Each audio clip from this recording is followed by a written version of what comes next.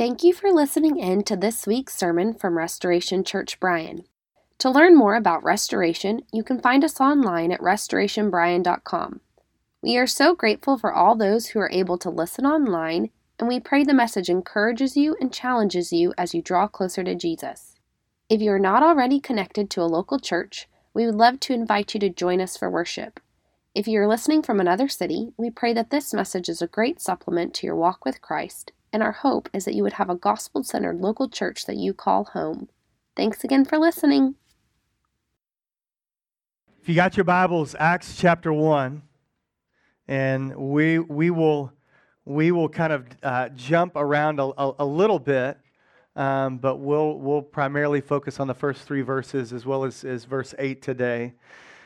Friday night, Stephanie and I went to see the movie 1917. How many has anybody seen the movie? So if you haven't seen it, I don't want to spoil it. I may spoil a little bit, but the premise is these two soldiers are given orders to travel several miles through war-torn territory that was recently held by the Germans to get to a squadron of 1,600 soldiers who are about to walk into a trap and be massacred by the German army.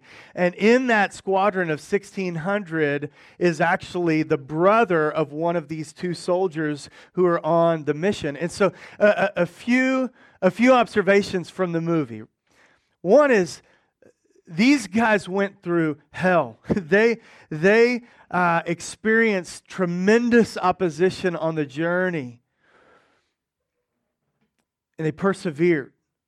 There was no wavering from the order of the commanding officer. And then the other observation I want to make about the movie, if you haven't already heard, is the way it was shot was one continuous take. Which if you got to go see the movie or just look that up, one continuous take with no scene changes, which ultimately only heightened not only the sense of mission, and if you've seen it, you understand, but also just the sense of urgency.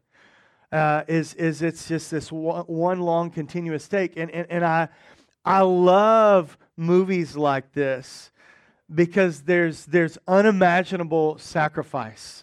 There was unparalleled determination, and there's just this unwavering commitment to the mission.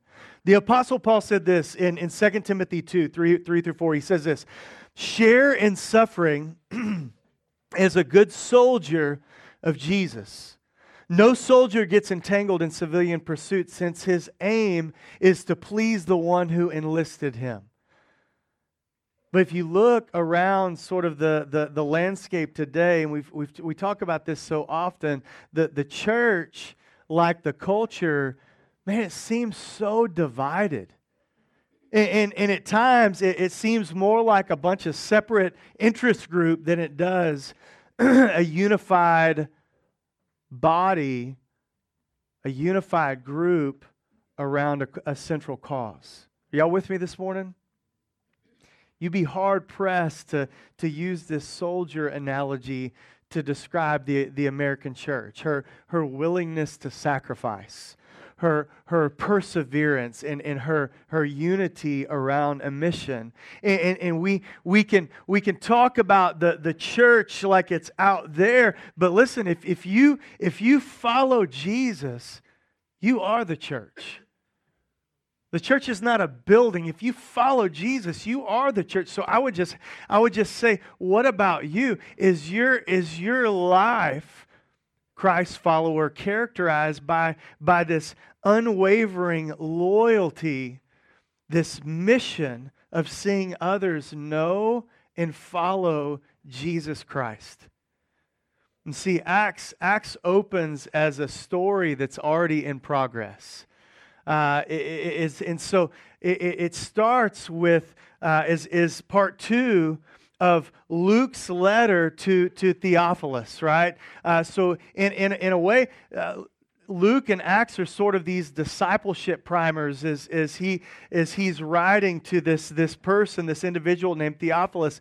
But so it starts, the book of Acts starts already in progress, but it ends abruptly. It ends with the Apostle Paul in really like under house arrest in prison, with the mission still uncompleted. But for the church, listen, it's a reminder. The way it starts and ends is actually a reminder of God's invitation into this same mission.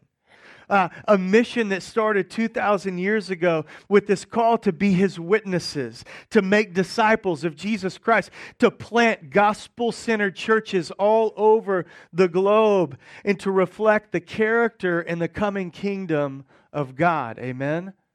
That's the mission we've been called to. And so as we go through Acts, it's no doubt, it's a fascinating historical account of sort of the explosion of the first century church. Like, it's easy, if you want to get geeked out on the geography, you can dive into all the places that Paul visited and traveled, the people he encountered. You can get into the strategies that he employed in different places on his missionary journeys. But above all, listen, we got to remember to allow ourselves to be transformed by the message of Acts. Amen?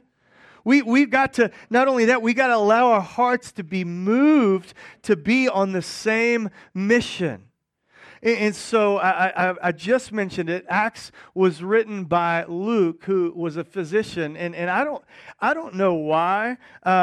So educated, more than likely fluent, eloquent in his writing, in his Greek, and I don't know why it didn't dawn on me. It just kind of hit me a certain way this week. But Paul, of all people, like, this brother needed like a personal doctor, like, just everywhere he went, right? I mean, beat up everywhere he went, like tortured, like large stones thrown at him multiple times, like just multiple lashings, whippings, shipwreck. Plus, like, I personally kind of tend to think that his thorn in the flesh was a physical malady as well. Like, makes sense that he had like a physician just kind of, yeah, like, this is my doc. He just goes with me everywhere. And so I don't know why it just kind of light bulb went off. I'm like, yeah, that makes sense. And so Luke travel with Paul. Luke is the author of Luke and Acts, and it was written really kind of the early AD 30s through the early to mid AD 60s. And so if you think about it, 30 years, in 30 years, the world was turned upside down for the gospel. 30 years. I think we forget what God can do in a generation. And there's this important connection between Luke and Acts. It's meant to be read as one continuous storyline. So if you're not in a dedicated Bible reading plan, or maybe if you are, I'd encourage you to go read Luke. And a lot of times, if we're reading chronologically or we're reading along, we kind of go from John to Acts because that's the order of the New Testament. But I would encourage you to read Luke and Acts straight through, because it gives you this idea. It's meant to be one single storyline. And in fact, in Luke 24, if you want to keep your place in Acts, verse 47 through 49 of Luke 24 says this.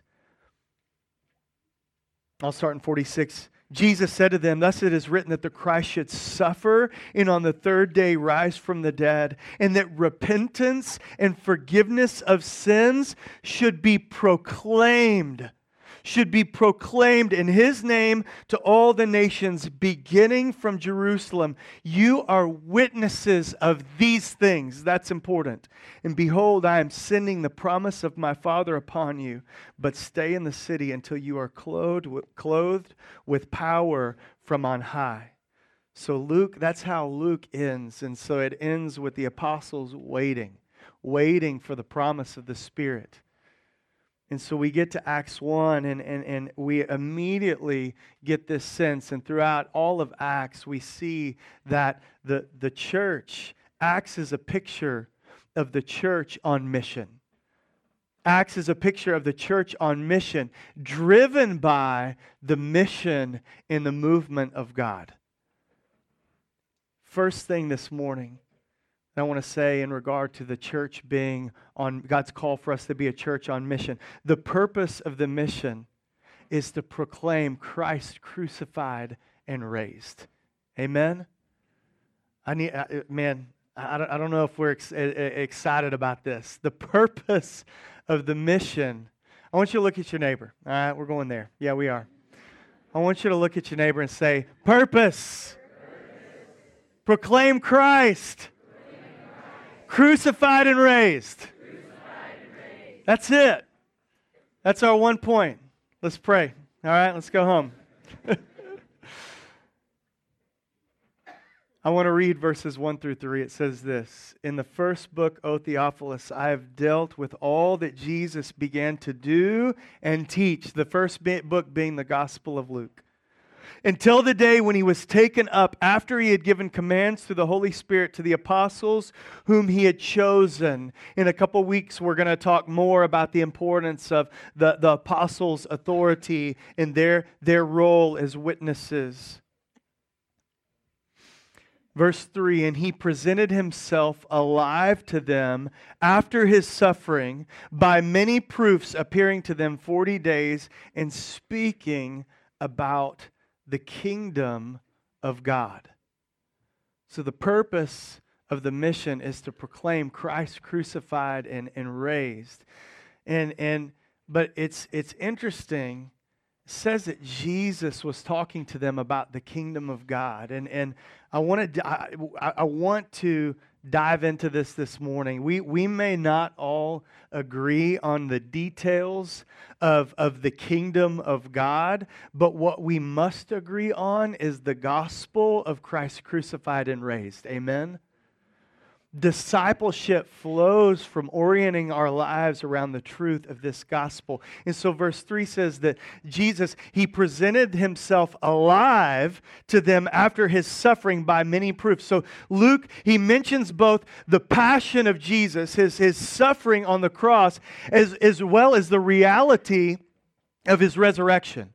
And so many proofs, Thomas Constable refers to, this is proof by incontrovertible evidence as contrasted, two different Greek words, with proof claimed by a witness. So Luke asserts that Jesus' resurrection was beyond dispute. Keep in mind that he was writing and saying these things within a generation of Jesus' death, burial, resurrection, and ascension. Like, no time for myth or folklore. Within a generation, the people who were there, they were still there. And Luke's writing this within a generation, and there are numerous documented appearances of Jesus following his resurrection, to Cleopas and his companion as they walked to the road to Emmaus. And this isn't an exhaustive list, but to Mary Magdalene, to Jesus' brother James, to the disciples, and to the 500. David Peterson in the Pillar Commentary series says this: we are told that Jesus, he invited them to touch him, and that he ate and he drank in their presence.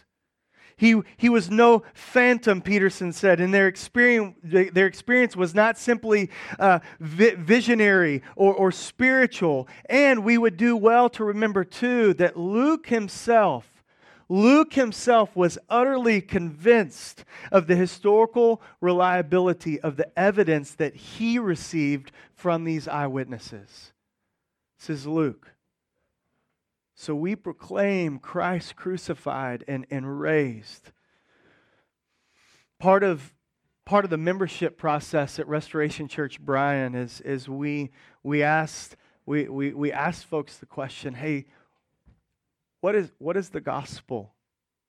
What is the gospel? And we have for our introverts, we let them write it out, right? In a room by themselves. But then we talk about it as we follow up on the membership process. And unfortunately, the American church is all over the place when it comes to the question of what is the gospel. Some people want to immediately start talking social justice. Others want to get into spiritual gifts and manifestations. Others want to talk about good deeds. But the simplicity of the gospel is that it is the good news of Jesus Christ, God in human flesh, His perfect life of obedience, His sacrificial death on a cross for sin, and His bodily resurrection, signifying to all God's victory over sin, death, and Satan. So when Luke says in verse 8, you will be my witnesses, the question becomes to what are we witnessing? Like, to what are we witnesses? What is the content and the message of this witness? And the answer is simply this. It is the life, the death, and the resurrection of Jesus Christ. Kent Hughes says this, Jesus Christ is God come in the flesh. He died to pay for our sins. He was resurrected. Now He's exalted in heaven. He calls us to believe in Him and so receive forgiveness of sins. This is good news. There's nothing to join, no system to climb, just a person to receive, and in Him eternal life. Can I get an amen on that? Verse 3, so He presented Himself alive to them after His suffering by many proofs. And He appeared to them 40 days, and He was speaking to them about the kingdom of God.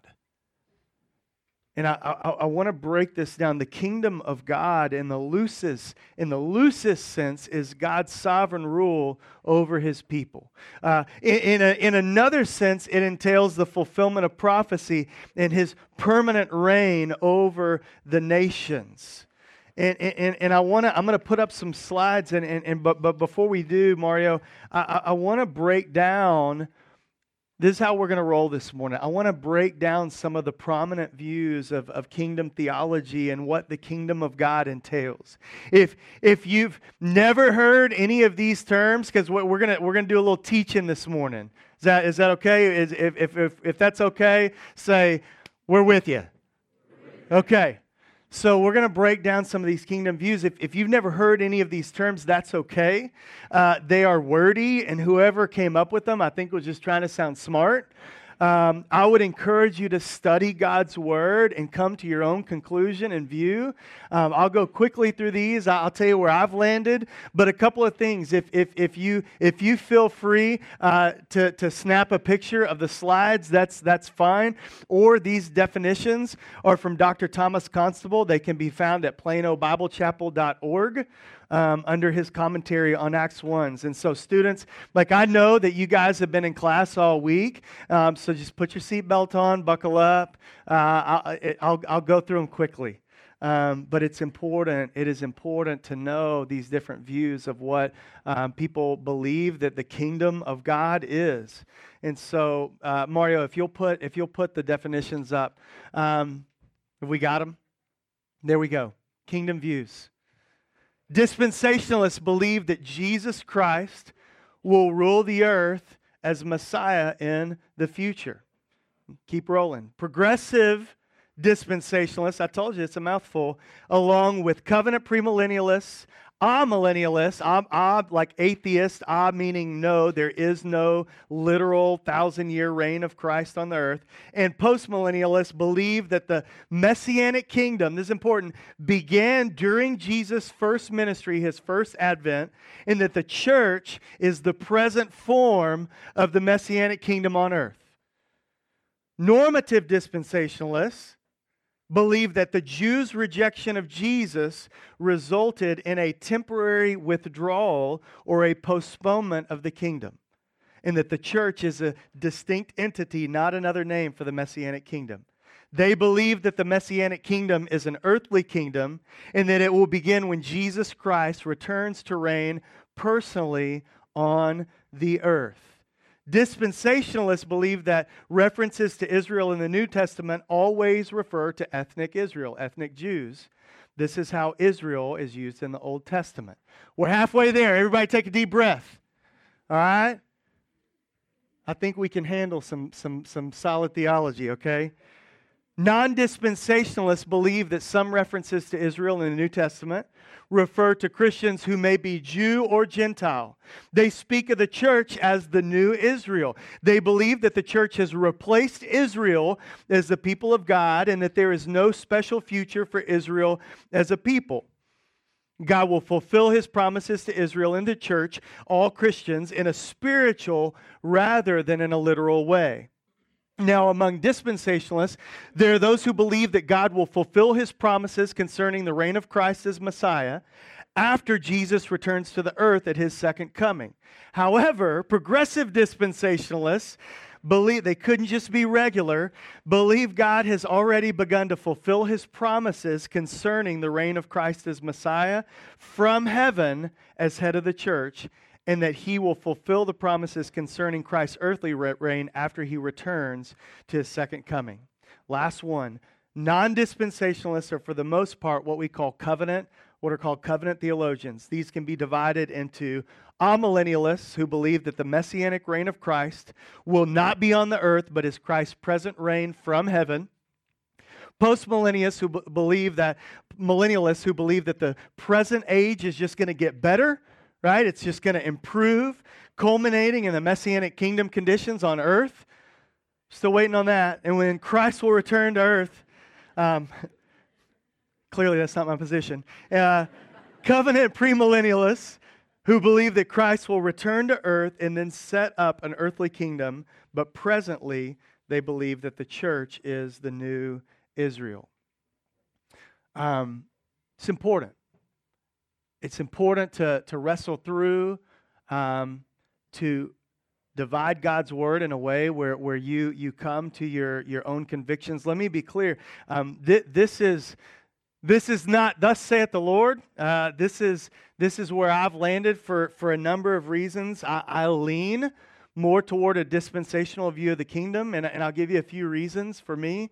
In Acts, Israel's mentioned about 20 times. The church is mentioned 19 times, and it appears that Acts keeps them distinct throughout. In addition, I believe Romans 11 is pointing to a future repentance and restoration of national Israel as they collectively trust Jesus. I also struggle, for me, to strip the concept of God's kingdom from the literal prophecies of an earthly kingdom in the Old Testament. And then the last thing I would say, and I'm giving you 3 or 4 reasons, there's lots, but the last thing I would say is when I hear Paul refer to Satan as the god of this world in 2 Corinthians 4:4, when he refers to Satan as the prince of the power of the air in Ephesians 2:2, and when John, decades after the resurrection of Jesus, refers to the whole world lying in the power of the evil one in 1 John 5:19, I believe the New Testament evidence points to a future fulfillment of God's kingdom on earth. I don't want to be dogmatic about this because there are plenty of godly, Jesus-loving Christ followers, much smarter than me, who hold different views. That's okay. I would encourage you to dig into the Word and come to your own conclusions and not just regurgitate what your favorite preacher or teacher or theologian says. Whatever your view of the kingdom is, here's what we need to agree on. Y'all ready? In Acts, there's some 30 or so references to the resurrection of Jesus.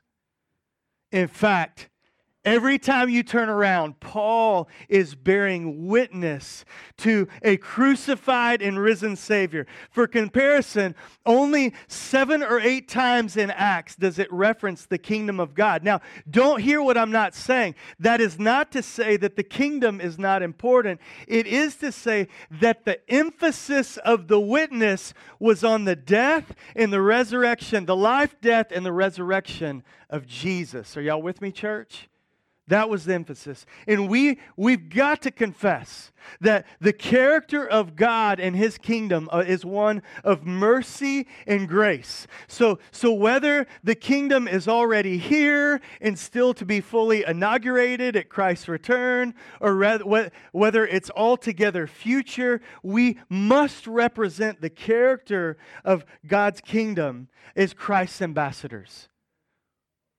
In fact, 2 Corinthians says this, therefore we are His ambassadors. Ambassadors for Christ, God making His appeal through us. We implore you on behalf of Christ, be reconciled to God. For our sake He made Him to be sin, who knew no sin, that in Him we might become the righteousness of God. So we must proclaim Christ and what He has done to deal with our sin problem. And here's the final thing I will say about this. I don't know if we get to be opinionated and dogmatic about a kingdom view. One, if we're not opening our mouths, bearing witness to the gospel. And two, if we're not reflecting the heart of God by loving Him and loving others. And if you're ready to go to battle over your theology, but you're not sharing Jesus and you're not graciously moving toward others, honestly, you should keep your theology to yourself. But the mission is to proclaim Christ crucified and raised. I'm going to give you points 2 and 3, and then I'm going to close. And we'll come back. The power source of the mission is the Holy Spirit. We're going to talk about that next week. The power source of the mission is the Holy Spirit. And the promise is that Jesus will return. The promise is that Jesus will return. I'll close with this. Tony Merida says this.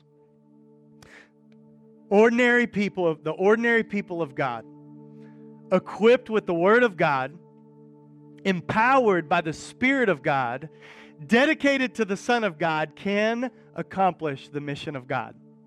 I'm going to say that one more time. I know it was a lot. The ordinary people of God, equipped with the Word of God, empowered by the Spirit of God, dedicated to the Son of God, can accomplish the mission of God. We are called to be a church on mission. And my fear is that the American church, we've farmed out our serving to the nonprofits. And I'm not knocking nonprofits, I'm just saying we've given our service away. We've farmed out our missions to the mission agencies and organizations. We've farmed out our worship to the professionals.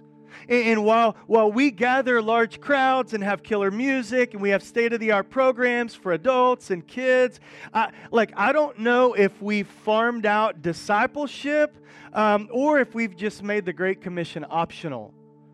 But here's what I know. Too many churches are not equipping people to go out and proclaim Jesus and make disciples. And I was thinking about this. Our boys they're doing basketball right now at Central. Titus, Levi, and Luke, our older boys, and I'm coaching Titus's little second grade team. We won yesterday, so. But we don't keep score. Although all the parents do. We don't keep standings. All the kids get medals. But here's the thing. The goal of basketball is to win the game. Can I get an amen? Be a good sport. Don't be a jerk, okay? Have fun, develop friendships, but you want to win. The goal is to win. Church, our win is to introduce others to Jesus. That's the win. It's when the world sees our witness.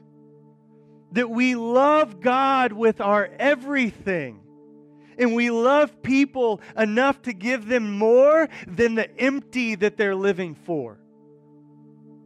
Church, let Jesus flow from your lips and from our lives. Proclaim Christ crucified for your sin and raised. Proclaim that God in His grace has provided a way for salvation. And yes, in obedience to Matthew 6, we need to pray that God's kingdom come and His will be done on earth as it is in heaven. It'll be hard, but let's forsake these cultural idols of comfort and convenience.